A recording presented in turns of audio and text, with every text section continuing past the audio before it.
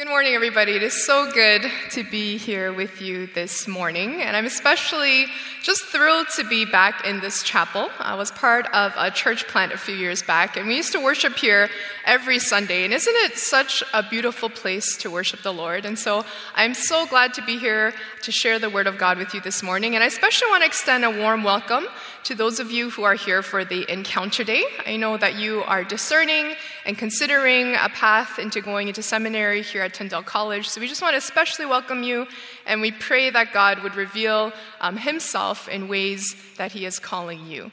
And so today we are continuing on in the I Am series, and this is the third week in our installment, and we'll be looking at Jesus' I Am statement that is found in John chapter 10. And so let's turn together to John chapter 10. If you have your Bibles, or maybe a Bible app on your phone, if you'll turn to it with me, we're going to be reading from John chapter 10, verses 1 to 10.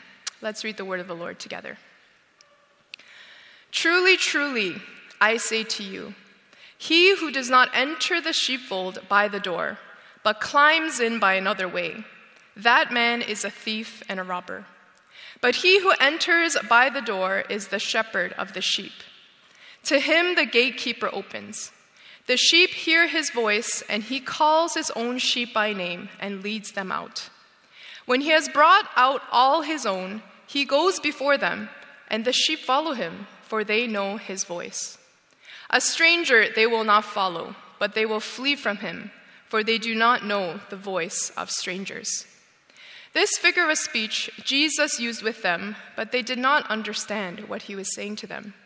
So Jesus again said to them, truly, truly, I say to you, I am the door of the sheep.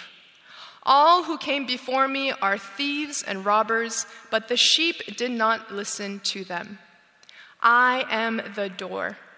If anyone enters by me, he will be saved and will go in and out and find pasture.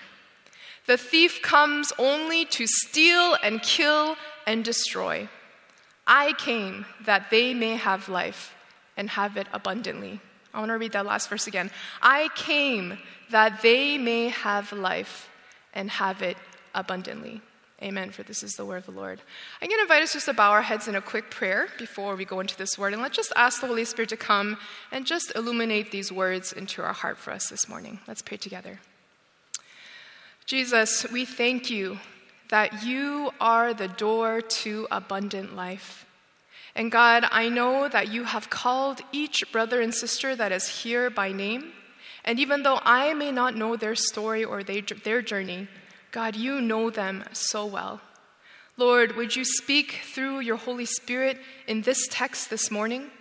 Would you fill our hearts with a knowledge of your love? And would you open our eyes so that we may leave our blindness behind and be able to see you, our perfect shepherd, and our door to abundant life.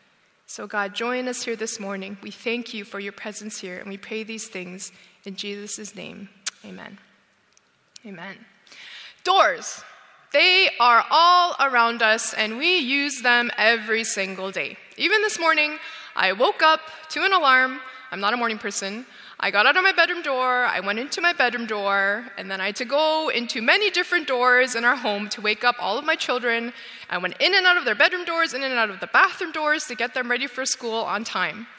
And then I left our house door, and I left maybe about 3 times, because usually I forget something, so I have to go back. And so I went in and out of our house door about 3 times in the morning, trying to get out of the house. I went and I opened the door to our chicken coop. We have about 10 chickens at home. And the door is there to keep them protected, to keep them away from the cold and away from predators. So I opened that door and I watched all their cute little bums coming out of that door one by one. I counted to make sure they were all there. And then I opened the door to my car. I drove here to Tyndale. I opened the door to the campus, and then I opened the door to the office, and then I opened the door to the washroom, and then I opened the door to the chapel to enter into this beautiful place. Just this morning, I went through almost 25 sets of doors. And each and every one of you probably did about the same as you made your way here to Tyndale.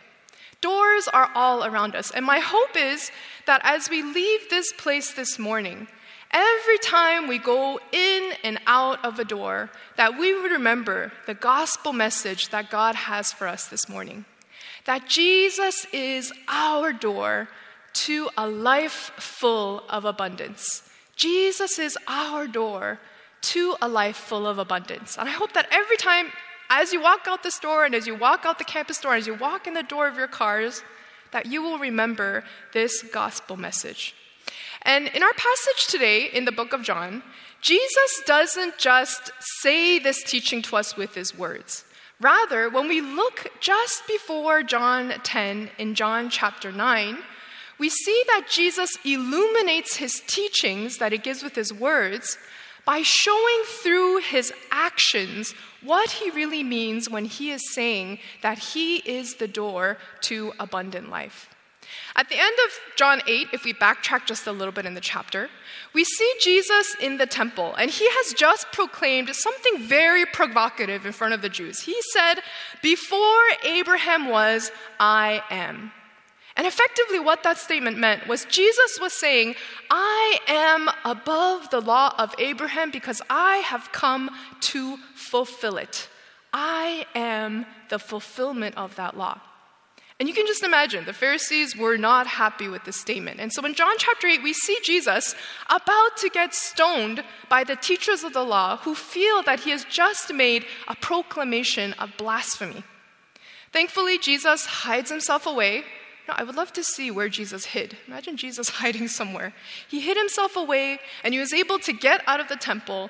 And on his way out of the temple, hiding and escaping from being stoned, he sees a man that was born blind sitting in front of the temple begging for money.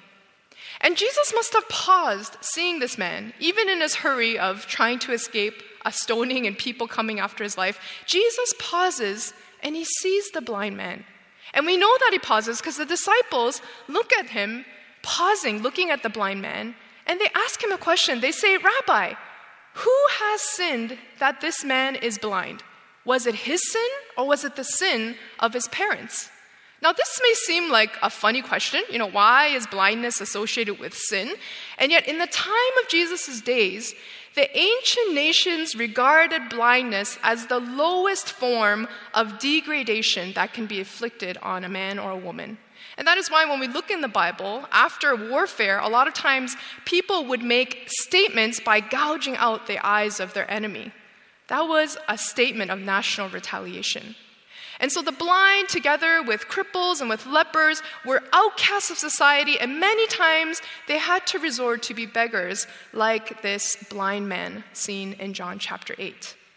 And yet Jesus answers this question, why is this man blind? Who has sinned, him or his parents? Jesus answers this question in this way that is contrary to the societal norms at that time. He says, it was not this man or his parents that sinned, but he is here in this place to be in engagement with me so that the glory of God may be displayed through him. Jesus does not condemn the man like everybody else in his life probably had. But instead, without any prompting or request from the man, Jesus gifts the man with healing. It says that Jesus bends over, he spits into the mud, and then he makes a form of mud with his saliva, and then he anoints the man's eyes with it, and he says, Go and wash in the pool of Siloam, and then come back. And the miracle of the text in John chapter 8 is that the man listens to Jesus, he goes, he washes the mud out of his eyes, and he comes back seeing.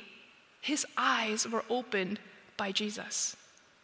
And the controversy that takes place after this man's eyes have been opened is that all those around him who have seen him begging every day in the temple, they just cannot believe that this has happened. And so they go to him and say, how could it be that now you can see? Who has done this? And they drag this man to the temple in front of the Pharisees and they say, something has happened to this man and now he can see. And so the teachers of the law, who just moments before were about to stone Jesus for saying that he was the fulfillment of the law of God, now question this man whose eyes Jesus has now opened. And they say, how has this come about? How is it that you can now see? And they even drag his parents down to say, is this indeed your son who was born blind? And the man stands before the teachers of the law, before all the people in the temple, these people who have rejected him and cast him out of society as someone not worthy of love. And he says, the man Jesus put mud on my eyes, told me to go wash, and now I can see. Now, you would think if you and I were there that we would just be so amazed, that we would all be looking for Jesus. Jesus, tell me how you healed. Show me how this is done. And yet, this is not the response of the Pharisees. The Pharisees and the Jewish people, instead of rejoicing with this man, they are just livid. They are livid because the day that Jesus has done this healing is the Sabbath day. And in the law of the Jewish people, people were not allowed to heal and were not allowed to do any kind of work on the Sabbath day. And so for them, it was more important that they kept the laws than it was that this man was saved from his blindness. And so the Pharisees declare, this man is not from God because he did not keep the Sabbath. And yet there were a few more reasonable people around them that were asking, but how is it that he has healed this man from blindness if he is not from God? And so they asked the blind man himself, you, tell me, what happened exactly? Tell us again how it is that you can now see. And you can imagine this blind man who was a beggar, who was probably uneducated, who probably had never been able to set foot in the temple before. Now he is standing before the teachers of the law, and he says, why are you making me repeat my story? Are you a little bit dim in mind? Don't you understand what I said? I told you that Jesus has healed me of my blindness. And we know that people can't do this kind of work unless they are from God. So this man, he must be from God. Why do you keep asking? Do you want to believe in him too? And the Pharisees are just angry. They are so angry. And rather than seeing that this blind man has been given not only his physical vision, but he has been given spiritual wisdom to even make statements like this, rather than responding to that in awe, the Pharisees and the teachers of the law are angered. And they say, how dare you, a sinner, try to teach us how we should live? And it says that the Pharisees cast the blind man out of the temple. Effectively, they cast him out and they make him an outcast once again. Now, these unfolding events in John chapter 8, they are a depiction of how Jesus not only speaks the truth into people's life, but he acts the truth into people's life.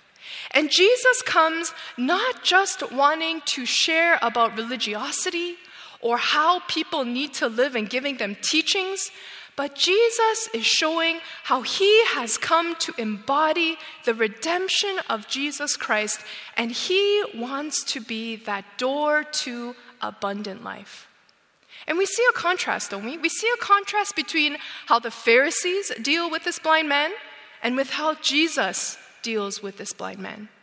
Whereas everyone else condemns this blind man as a sinner, Jesus approaches him, gifts him with the gift of healing and of being able to see, and then leads him to salvation. And so once this man has been cast out, it says that Jesus again returns to the scene where people are wanting to stone him, and he goes to find this blind man. And when he finds him, he says to him, "Do you believe in the Son of Man?" And the man answers, "Who is this man, sir, that I can believe in him?" And Jesus says to him, "Now that your eyes are open, you have seen him. It is he who is speaking to you." And we see that this blind man not only have his physical eyes been open, but the eyes of his spirit are open, and he says, "Lord, I believe." And he worships Jesus in that place. Through the healing of the blind man in John chapter 9, Jesus is trying to show us that he is the one that opens the eyes of the blind. He is that door through which we can walk to enter into abundant, eternal life in God. Amen? Amen. And so when Jesus is speaking to the Pharisees, in the text that we see here in John chapter 10, he is now illustrating with words what he has demonstrated in his actions by enabling the blind man to see. And he tells them this. He says, "Truly, truly," he's really trying to get it into their minds and their hearts. "Truly, truly, I say to you, he who does not enter the sheepfold by the door, but climbs in another way, that man is a thief and a robber. But he who enters the door is the shepherd of the sheep." And Jesus is saying that the gatekeeper opens the door to that shepherd. The sheep hear his voice, and he calls the sheep out by name, and he leads them. And he leads them, and the sheep follow him, for they know his voice. And Jesus says that a stranger they will not follow, but they will flee from the stranger, for they do not know the voice of strangers. Now, while this may just seem like a very nice image to us of sheep and of shepherds, in that day and age, a shepherd and a sheepfold was a very common sight in Palestine. So this analogy that Jesus is presenting would have had a much fuller meaning to his first century listeners. Now, one kind of sheepfold that would have been familiar to those that were listening to Jesus were ones that were found in cities and villages. And these would be large sheepfolds that were in the middle of a town, and various shepherds would come and bring their sheep and leave their sheep there. It's kind of like a sheep motel, right? They would come and bring their sheep there, and then a gatekeeper would watch their sheep all night so the shepherd can go and rest. And then in the morning, the shepherd would come and he would call the sheep out by name. He would enter, isn't this a beautiful picture? He would enter into the sheep motel and he would call them by name. He would say, Fluffy, Softy, come here. I don't know what Jewish people named their sheep at that time. Maybe it was more like Sarah, Michael, Arnold. He called them by name, and the sheep, they would hear the voice of their shepherd, and then they would come. So if there were 100 sheep, and 20 of them belonged to one shepherd, those 20 would hear the voice of their shepherd, and they would get their furry bums out of that sheepfold and follow their shepherd because they knew his voice. This kind of reminded me of when we hatched chicks at home, and my children lived with these chicks every day. They touched them, they named them, they knew all their different personalities. Chickens really do have personalities. And they knew them so well that by the time they were chickens and we put them outside into the coop, my kids were able to tell all 10 chickens apart just by a various speckle or the way that they cockled, and they knew them all by name. And yet, for me, when I would go out there, I wouldn't know who Maple was or who Syrup was or who Brownie was. I had no idea. They were just all chickens to me. And yet my children knew them each by name and knew every feature of every chicken. And just in the same way, Jesus is saying that the shepherd knows us all so well. He calls us by name and he brings us out from that restricting fold and he takes us out to the pasture to graze. Jesus knows us intimately, and even though sitting here you may have all just met each other, he sees us in every day of our lives, and he is the only one that just like he brought the blind man out of blindness into the pastures, into abundant life, Jesus is reminding us today that he is our shepherd, and he can bring us out of our own blindness and into abundant life with him. Brothers and sisters, Jesus sees you. He hears you in whatever struggles that you are dealing with. And he desires to speak against the voices of the thieves and the robbers in your world that are trying to rob you of your abundant life in Jesus. There are voices in this world that speak condemnation to us. There are voices like the voices of the Pharisees that tell us that our life is not worthy of being saved. There are voices that tell us that just like the Pharisees said, this blind man, he's not worthy of breaking the law of the Sabbath. There are voices that may tell us religiosity is more important than you receiving the grace of Jesus. And these voices of the thieves and the robbers, they come and they try to tell us, you're not good enough. As a Christian leader, a student in a Christian university, you need to be better. Try harder. Pursue more gifts. These voices make us feel that we need to keep up images before our God, and we get sucked into a religiosity like the Pharisees. And yet the scripture verse in John 10 today is telling us that we need to listen to the soothing, loving voice of our shepherd, that is Jesus, that is calling us each by name. He knows us and he longs to take us to pastures where we can receive abundance in his gracious presence. Amen? Amen. And yet, after hearing this imagery and this story, the Pharisees, they don't get it. They don't understand. They can't read between the lines. And so Jesus gives another imagery of a shepherd. And he says, I am the door of the sheep. All who came before me are thieves and robbers, but the sheep did not listen to them. I am the door. If anyone enters by me, he will be saved and go in and out and find pasture. The thief comes only to steal and kill and destroy, but I came that they may have life and have it abundantly. And so the second kind of sheep pen that this image that Jesus is trying to bring up in these verses in verse 7 to 10 is this. I actually found a picture online of what a sheepfold in the country might have looked like. So before it was a sheepfold in the city, but this sheepfold in the country really was nothing more than, a rough circle of stones and rocks. And the shepherd would put this together, and then he would herd his sheep inside at night to keep them sheltered from the wild animals and from, all the weather that may come. And after the sheep were inside, you can see that there's no door because it's just a stone wall. And so the shepherd would literally lie down across the door, becoming a door to make sure that no predators could get in and that no sheep could get out and lost. And so Jesus is drawing this picture of a sheepfold in the country, and he is saying, I am that door. I am lying there in the opening, and I am there to protect my sheep from all the thieves and robbers, and I am there to guard them from the strangers that may come to steal, kill, and destroy.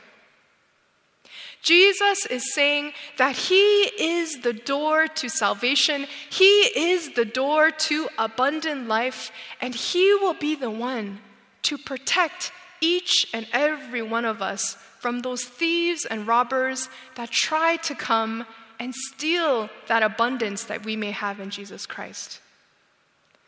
In verse 10, Jesus says, the thief only comes to steal, kill, and destroy, but I came that they may have life and have it abundantly. A life exceeding in goodness can be found in Jesus when we come to Jesus and ask for his grace to cover our lives. And yet, there are so many voices of the Pharisees around us, voices in this world that try to speak louder than the voice of our Savior. There are voices that tell us we are nothing more than our past failures and our limitations. There are voices that tell us that there is nothing that can save us from our sordid past and that our redemption in Jesus is not enough.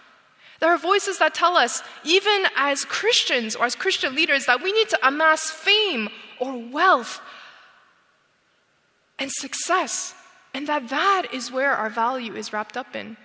Brothers and sisters, there are so many voices today in this world, and especially with the internet and smartphones that we have, it is almost impossible to escape these voices that try to compete with the voice of our Savior and that try to steal, kill, and destroy us by drawing us away from the Lord. Jesus is telling us that just like he acted so powerfully in healing the blind man, he also is coming to us, is calling us by name. He is blocking the door that all the other voices may fade away. And he is saying that when we come into him, that we can experience life and have it abundantly. Brothers and sisters, Jesus is inviting you to himself. He is inviting you to enter into him who is the door to abundant life. And when we enter into that abundant life, Jesus is saying, don't just hang out there as a bunch of sheep comfortable in the abundance of who I am. But Jesus says, once you have come in, once you have experienced the abundance that comes with my grace and the promises of my word, then go out of the door that is Jesus, and now go and be that door of abundance to all those that are around you. Brothers and sisters, when we go out into this world, if we are living in the abundance of Jesus Christ, we also can be a door to abundant life in Jesus for all those that we encounter in our day-to-day. We can transform the lives of those around us as we invite them to come into our lives and experience the goodness, the graciousness, and the healing of Jesus Christ, who is the door to abundance. Thieves and robbers, they are trying to kill and destroy and take away the lives of all those that are around us. And especially in this pandemic world where there is so much inciting fear, where there is so much need and so much loss, God is calling us to now go out and be a door of abundance for others to walk in and meet with Jesus Christ. Just recently, I was in the emergency room with my son, who is just very accident prone. He had dislocated his elbow. And we were there, and there was a lady in front of us who just couldn't stop staring at my son, and she struck up a conversation with us. And I found out that this lady, during COVID, had found out that she had stage 3 lung cancer. And that chemotherapy, radiation therapy, nothing was working. And now she was at the end of her life, facing the reality that she only had a few months left to live. And this lady, as she was pouring her heart to me, she was in tears, and then she was profusely apologizing, saying, I'm sorry that, I'm such a mess, but I'm just dealing with all of this right now. I can't even meet my family because of COVID, and so I'm having to go through all of this on my own. And I remember looking at this lady into her eyes and realizing, oh, my poor son's elbow dislocated because God wanted me here in this place to speak with this lady. And I looked around the room, and there was about 60 people in the ER room, and it was dead quiet because it was at midnight. You could hear a needle dropping on the ground. And yet I felt compelled that I was here and I needed to be the door to this lady, that she could enter in and encounter our God who would give her life abundant. And so I told her, I said, I don't know what you believe, but I believe in a God that tells us when we call upon his name, that when we die to our fleshly bodies, this life here on earth, our life doesn't end, but there is a greater life awaiting us afterwards. And then this lady, suddenly she burst out into bigger tears, and she said, I know Jesus. I was actually raised in the church. I was baptized as a child. I was confirmed, but I left the church maybe 4 decades ago, and I haven't heard the name of Jesus again until today. And she said, I want to believe. I want Jesus to save me. And so we prayed together there in the ER room. My son came and laid his little hand on her. We prayed together, and in the most unexpected place, God opened a door to his abundant life, and he allowed me to be part of his miraculous work in bringing this lady into his sheepfold.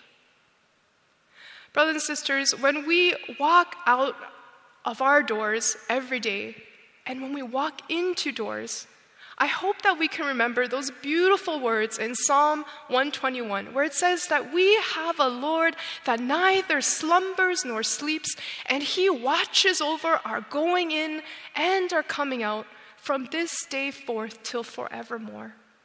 And so every time we walk in a door, let that be a reminder to us that we need to walk into Jesus, who is our source of abundant life.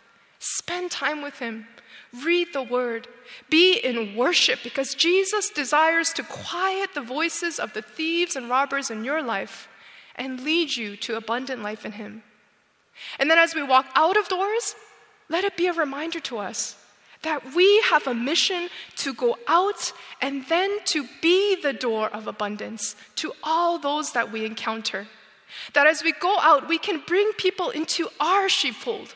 We can love them with abounding grace, with unreasonable measure, and we can invite them into the abundance that is Jesus Christ. Brothers and sisters, let us live today as in our going in and our coming out. Let us enter into Jesus' door, that is a life of abundance, and then let us be the door to Jesus for everyone that is around us. Amen? Amen. Let's pray together. I'm just going to invite us as we close off, just to say a prayer of commitment before the Lord. And let's say two things. Let's say, Jesus, I want all these other voices to be quieted down that tell me I am unworthy, or that tell me that I am not good enough. Jesus, I want to receive the abundant life that comes from you. And then secondly, let's say, Jesus, would you make me your door to abundance for all those that are around me? I want that to be the foundation of my identity in you. Why don't we pray before the Lord, and then I'll close this in prayer. Let's pray. Jesus, thank you, Lord. We just call you before me. Thank you, Lord God. Thank you, Lord Jesus. Thank you, Jesus. Yes, Lord. So Jesus, we thank you that you do not teach with mere words, but God, you came and you showed us with your life and your actions how you are the door to abundant life for each and every one of us. Lord, we want to see you. We want to have our eyes open, just like you opened the eyes of the blind man. And Lord, we want to enter into you as you are the source of our abundant life. And then God, we want to be called by you to go out and to be that abundance to all those around us. And so, God, we thank you that you are a God that neither slumbers nor sleeps, and that you will watch us as we go in and out of many doors, even just in this one day. Would you meet with us, and would you show and reveal to us that you are the source of life, that we can live abundantly in you. We thank you and pray these things in Jesus' name. Amen.